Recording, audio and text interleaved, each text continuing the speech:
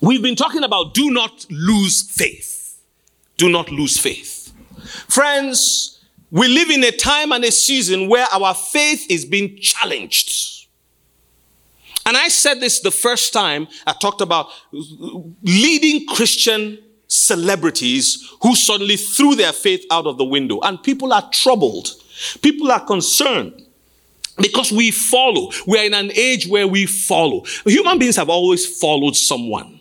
We follow people who are famous. Even before Twitter, even before Facebook, even before YouTube, we have always followed the famous. Whether famous soldiers, famous warriors, famous wrestlers, famous boxers, famous movie stars, we've always followed the famous. So Twitter makes it easy. Click, follow, click, follow. So you have someone who has 1 million people following them. So we've always had that. Because in every human being, there's a need to be attached to something that is bigger than ourselves, or someone that has more than we have, or something that we admire, or someone that we admire. There's that need there. God put it there. And it's meant to go to God. That's why we should be followers of Jesus. If we don't follow Jesus, we'll follow something else. We either follow fashion, or we follow whatever, the latest car or the latest trend. Nothing wrong with putting on nice clothes. But the point is, there is a need in human beings to follow something that we feel is better, brighter, bigger. In the process, when one of them who claims to be a Christian fails, it kind of rattles. And then we went through the book of, we read about Mary and Martha, how Jesus came into their home. And Mary was listening to Jesus sitting at his feet. Martha was busy, and Martha felt offended. We talked about that. And how Jesus said Mary has received something that will not be taken away from her. And I said that was a prophecy over the life of Mary. Jesus was already saying, whatever you are going to face, whatever the devil will try to steal from you, he will not succeed. Friends, today I say to you also, I declare to you also, in the precious name of Jesus, that Jesus has already prophesied over your life. It's not me prophesying. It's in John chapter 17 verse 3. Jesus was praying. If you go down John chapter 17, when he prayed in the garden, he prayed specifically. He said, I pray for the ones that you have given to me. That's the disciples. I also pray for the ones that will believe on the word that they will preach. Which includes you, right? You and me. So Jesus has already prayed for us. Now, you have no reason to fail. More than that, Jesus has also continue to intercede for us at the right hand of God. Romans chapter 8 tells us that he sits at the right hand of God interceding for us. Very important. So we must not lose faith. Mary and Martha lost their brother Lazarus. They had sent a message to the Lord. Your brother, your friend, our brother is sick. Come and pray for him, because they knew what power Jesus had. As Christians, we have heard how powerful Jesus was and is. We have seen what he can do in the word. And so we expect him to perform miracles in our lives in his name. And sometimes miracles don't happen when we want them. And we can become discouraged. We can become discontented. We can become, if we're not careful, dismembered from the body by a reason of our decision to walk away from God because of what we have not received from him. But you must remember that he's always been there for us. If there's a situation in our life that isn't going the way we want, maybe we're going through a test. Maybe we're going through a challenge to build our faith to the next level. Jesus' prophecy over Mary was that what she had would not be taken away. The Lord is interceding for us right now, friends. The third point, the death of Lazarus was a traumatic wilderness for Mary and Martha. We looked at that last week and the week before. Mary and Martha said the same thing, except that Martha said something in addition. Martha said, if you had been here, my brother would not have died. But I believe that you are the Messiah. She added that, look, I have not lost my belief in you. I believe, but I am struggling. How many people feel that way sometimes? I believe, but I'm struggling. I believe, but this road is hard. I believe, but this mountain is too big. I believe, but this valley is too deep. I believe, but the road before me is crooked. I believe, but the ground is rough. I believe, but Mary said, if you were here, my brother would not have died. And she stopped there. It's almost like Mary had lost her belief.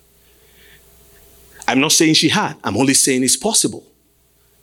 And why do I say so? Because immediately Mary said what she said. Look at John chapter 10, my friends. John chapter 11. John chapter 11. Immediately, Mary said what she said. The Bible says in verse 33, excuse me, when Jesus saw her weeping and saw the other people wailing with her, a deep anger welled up within him, and he was deeply troubled. What made Jesus to be angry and to be deeply troubled? Let's keep going. It says in verse 34, he asked, where have you put him? He asked them. They told him, Lord, come and see. Then Jesus wept. 3 things. Jesus was angry. Jesus was deeply troubled. 3, Jesus wept. What could cause Jesus to have these 3 things occur at that time? I believe if you go back to the text, the Bible says Mary arrived and saw Jesus. She fell at his feet and said, Lord, if only you had been here, my brother would not have died. And she continued to cry. Remember in Luke chapter 10 verse 42, Jesus said to her, he said to Martha, what Mary has received will not be taken away from her. Last week I asked the question, what can be taken away? And I listed 4 things, I believe. 1 is our passion for God. The other is our love for him. The other is our fellowship with him. The ability to receive and learn from him. Those things the enemy wants to take away. At this point, you could see the answer of Martha was different from Mary. Martha said, Lord, if you had been here, verse 21, my brother would not have died. But even now, I know that God will give you whatever you ask. Do you see? Her level of faith had grown from the time when she was busy running around, walking around the house. So there was no need for Jesus to be angry here. But as soon as he saw that Mary was under threat of losing the key thing, the vital foundation of the Christian walk, the vital foundation of following Jesus, the vital foundation of declaring things in the name of Jesus Christ, when he saw that she was at that point, you remember how he said to Peter, the enemy has desired to do what? To sift you as wheat. But I have prayed for you that what? That your faith should not fail. I have prayed for you that your faith. Is it only Peter that it applies to? It applies to you, David. It applies to Andaza. It applies to Irene. It applies to Joshua. It applies to you, Kevin. It applies to every one of us who are praying for someone else here. We all need an infusion of grace for our faith to stand strong in the Lord. We need to hear the word of God. For faith comes by hearing, and hearing what? The word of God. So the death of Lazarus threw a spanner in the works. It was a traumatic wilderness to Mary and Martha. And why do I bring the word wilderness into it? Because I told you about 4 environments that every Christian will come across. The 4 environments are listed in Isaiah chapter 40. They are called valleys, mountain, curves, and rough places. Say it with me. Valleys, mountains, curves, rough places. And the death of Lazarus threw them into a traumatic wilderness. And when you have lost someone, it's like a valley. When you have lost someone who was so close to you, it becomes a mountain, because sometimes you say, God, why did you allow this person to go? Why was it this one? Why did you let this happen? Okay. And sometimes we see it as a crooked path. The King James Version calls it the curves, a crooked path. It becomes crooked. It's not straight anymore. Things are complicated now. It's never easy to lose a loved one. And then rough places It becomes rough. It's no longer uneven because a very important factor has been removed. And let's not even go that far. The scripture gives us very, very serious examples. Well, let's look at other things that happen that could also be serious. You are waiting on God for something. You are believing God for a promotion. You are believing God regarding, passing a qualifying exam. And each time you've tried the exam, it's like, boom, you don't pass. I remember someone who had that challenge in their lives. I prayed for this person and they did not pass the exam. And then it's like, oh, what's happening, God? And then we had to pray again. And I had to keep giving this person a lot of encouragement to say, keep going. Don't lose your faith because you asked God for something and it hasn't happened. I want to tell you something about these 4 environments that Mary and Martha were going through, that we all go through. If we examine the 4 solutions to these 4 traumatic wilderness environments, we will see that there are solutions. The Bible says every valley shall be what? Filled in. Somebody say filled in loud and clear. Oh, it was somebody. Everybody say filled in loud and clear. Okay? Filled in. What will happen to mountains? They will be what? So I will call them one by one. You tell me, are they all up there? Oh, okay, I think they're taking them one by one. Thank you, guys. I love that. That's good. Okay, for valleys, what will happen for valleys? There will be? Mountains will be what? Curves will be what? Rough places will be what? Smoothened. Or smooth. Whatever pronunciation or smoothed. Okay. The dictionary didn't correct me, so don't correct me. All right. So, solutions have to be called out. And this is important. So let's go to Isaiah chapter 40, verse 6 to 8. Isaiah 40, 6 to 8. Isaiah 40. I love to really use the word. Isaiah 40, 6 to 8. Because the scriptures are just amazing. Isaiah 40, 6 to 8. Now, remember, when I teach from the scriptures, I always bear in mind that there is a place for context. There is also a place for content. Now, context is how we're taught in the Bible colleges and seminaries. We want to stay, because of the risk of error. It's important to contextualize scripture. But the danger of context, and this is strange when I say the danger of context, is that you may stay in the context so much so that God may want to speak to you from the content. Somebody say content. See, the content of the word is the depth of the word. And the depth of the word is what? Is eternal. The depth of the word has no bottom, no top, no height, because the word is a person. The word is Christ manifested in the flesh. The word is Christ revealed. And who is Christ? Who is Christ? Who is Christ? Son of God. What else is Christ? Who else is Christ? God in flesh without any apology. This is the context of the Christian faith, or anyone, they may not call themselves Christians, anyone who follows, whether they are Messianic Jews or whatever, anyone who follows the Messiah Jesus, this is the bone of contention. This is the rock of offense that we dare to call Jesus God. Because if we don't, then we lose all of the power. He said, all power in heaven and on earth has been given to me. The context of the Christian faith, the context is calling Christ God. Well, we did not say he was God or he's God. He called himself God. In fact, this was the very reason why the Jews killed him. For daring to equate himself. Because you are not even up to 50 years old and you say before Abraham was you are. What's wrong with you? They began to say he is loopy in the head. They even said he had a demon. He said, oh my goodness. All sins will be forgiven, but the sin against the Holy Spirit, that will not be forgiven. I'm working through the Holy Spirit. Are you following me this morning, friends? Every valley will be filled in. Mountains will be leveled. Curves will be straightened. Rough places will be smoothened. So what are the solutions? How do we have this? How do we bring these solutions? We have to call them out. We have to call them out. In Isaiah chapter 40, verse 6 to 8. Let me read from verse 3. It says, listen, it's the voice of someone shouting, clear the way through the wilderness for the Lord.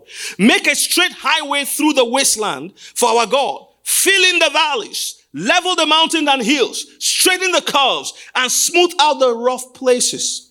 Then the glory of the Lord will be revealed, and all people will see together the Lord has spoken.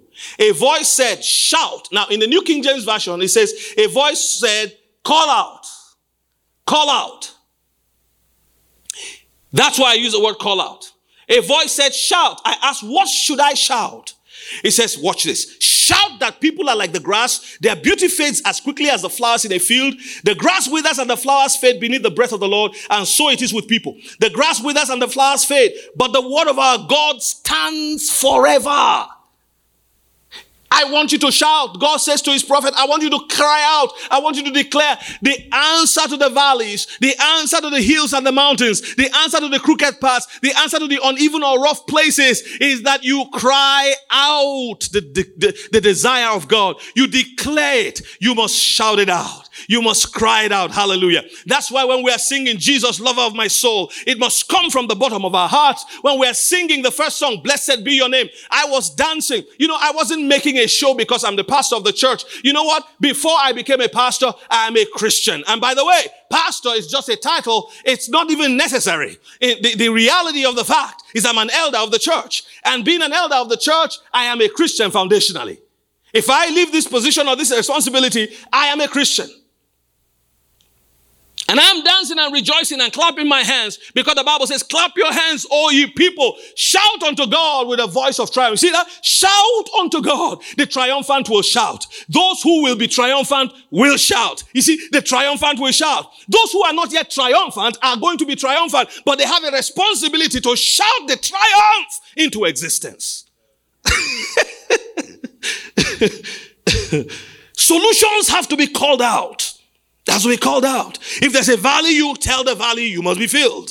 If there's a mountain, you tell the mountain you must be leveled. You continue to declare it. You continue to speak it. You continue to pray it. And then you find what God wants you to do. The beauty of crying out is that as we cry out in prayer, as we cry out in confessions, as we cry out in the secret place, God who sees in secret will reward us in the open. When you come against the mountains, when you come against the situations that are standing before you, as you declare them leveled, as you declare them filled, as you declare the crooked path made straight, it'll begin to happen. In fact, we should begin to say, I'm beginning to feel that there are more people in this city who should hear this word. Did you know that? But there's a time and a season. We have been training the disciples. Today I was sitting down for the rest of the year. I am not going to come up for the bridge. I don't need to. Because there are people here who can do that very, very well. And I can just come and do the rest of the message. Because they also have a message. The quick word study, you heard how beautiful that was. When we have discipled people, when people have been discipled and they have the word, they're rich of the word, they shouldn't just sit on that word. They should release it. They should give it out. Hallelujah. There are more people in our city who should hear the word of God. We can do all we want to do. We can try all we want to try. We can spend all we want to spend. If our timing and our season has not come, we just stay where we are, do what he says we should do until the time has come. There are some mountains that you will see for a long time because they are mountains. They're not hills. They are big. And it's not that God can't do this to those mountains, but in the process of bringing down the mountain, you are being trained. You are being built up. You are getting stronger.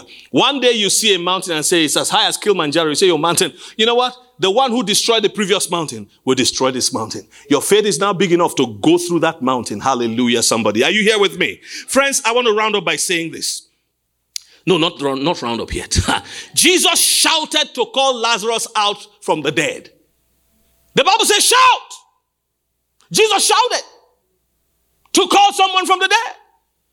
I read in a blog one day, a guy was upset by a pastor in the United States. He said, why is he always raising his voice? He doesn't need to raise his voice to get his point across. He had no understanding that as the preacher was raising his voice, demons were quaking. It's not just a physical raising of the voice. It's something that is happening deep down. The Bible says deep calls unto deep. And the foolish commenter did not realize that the voice of the minister was going beyond the building. You think as I'm speaking here, you're the only ones hearing me? You think only the people who watch it on Tuesday or through the week are here? No. In the spiritual realm, the word is proclaimed. And our Lord is the governor among the nations. He sits upon the circle of the earth. The authority I have upon this stage, you think it's only you? No, it goes beyond. In the spiritual realm, people are being woken up from their slumber. They don't even know where it's coming from. That is why the spiritual world is a mystery. We have to be faithful to the call of the Lord upon our lives and not be disobedient to the heavenly vision. Man, my time is running. Friends, let me tell you something. Jesus shouted to call out the dead. He said, Lazarus! After he was angry. Friends, are you angry enough to shout? After he was upset by Mary's condition. Hey, she's about to lose her faith. Are you upset enough when you look at Joy Fountain Church? You say, we need money for our own build. We need money for our building. We need to have our own place. We need to have youth night on Fridays. Are you angry enough to shout and say, come forth? Level the mountains, straighten the crooked path. How angry are you at the things that the enemy has put in our way? How angry are you? The Bible says that the devil comes to steal, to kill, and to destroy. Here was the enemy trying to steal from Mary. And you think Jesus will go there and begin to sing a lullaby? No, this is not the time for lullaby, my friend. This is the time to hammer the enemy with the hammer of the word. A time to cut the enemy in pieces with the sword of the Lord. And a time to burn the enemy with the fire of the word. Hallelujah. My friends, let me tell you. Look, I feel like preaching this morning. Oh my goodness. Kanda. Lord, I bless you. Look, let me tell you, friends, there is a truth of the word that the enemy cannot stand. It is the truth. Jesus said, I am the way, the truth, and the life. No one comes to the Father but by me. Are you blessed this morning? Call out a filling. Call out a leveling. Call out a straightening. Call out a smoothing. And we will see that in the name of Jesus Christ. I want to round off by saying, now I want to round off. Call out solutions with worship. Call out solutions with worship. Because sometimes, I'll tell you this, the problems, you don't even know where they're coming from. The difficulties, you can't put a finger on it. So what do? We submit in worship. And we can worship in word. For example, when we say pray on a Sunday, when we say give thanks, you say, Lord, I give thanks to you for my life. I give thanks to you for my wife, for my husband, for my children, for my nieces, for my nephews, for my job. When you do that, you know what you're doing? Thanksgiving is actually worship. Worship invites his presence. Now, let me tie this to the message because you'll be wondering, where did this come from? Very clear. In Isaiah 40, I was talking about how, he said, a voice said, shout in verse 6. If you read to verse 31, so read it at home tonight, that's your assignment. If you read it all the way to 31, in 31 it says, but those who trust in the Lord will find new strength. They will soar high on wings like eagles. They will run and not grow weary. They will walk and not faint. They will walk and not faint. Those that wait upon the Lord. What does it mean to wait upon the Lord? Serve him. Those that worship him. Those who stand by night and lift up their hands. Those who stand by day and lift up their voices in worship. He says, they will renew their strength. They will mount up with wings like eagles. Worship invites his presence. Worship invigorates angelic activity. If we worship, we increase angelic activity. Worship elevates and expands the believer's spirits.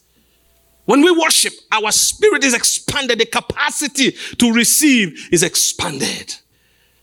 Today, friends, I hope you have been blessed. I hope you have taken something from the word today. Don't be discouraged. Don't lose faith. No matter what you see, the enemy wants us to lose our faith. Because like I ended last week, faith is a currency of heaven. And I reminded you, currency doesn't only mean money. Actually, it's just one. Currency means way more. And I ended that same way last week, talking about how the current, a river has a current, right? Electricity is current. We have current bank accounts. Our bill has to be current. Otherwise, they'll cut your phone line off. Current. Faith is a currency of heaven. Faith is how we are aligned to heaven. That's why our faith must grow. That's why our faith must increase. That's why our faith must be strong. May the Lord bless you. May the Lord strengthen you. May the Lord uphold you. Have you been blessed today? I want you to give the Lord, not me, the Lord, a round of applause. However you feel in your heart, give him that round of applause.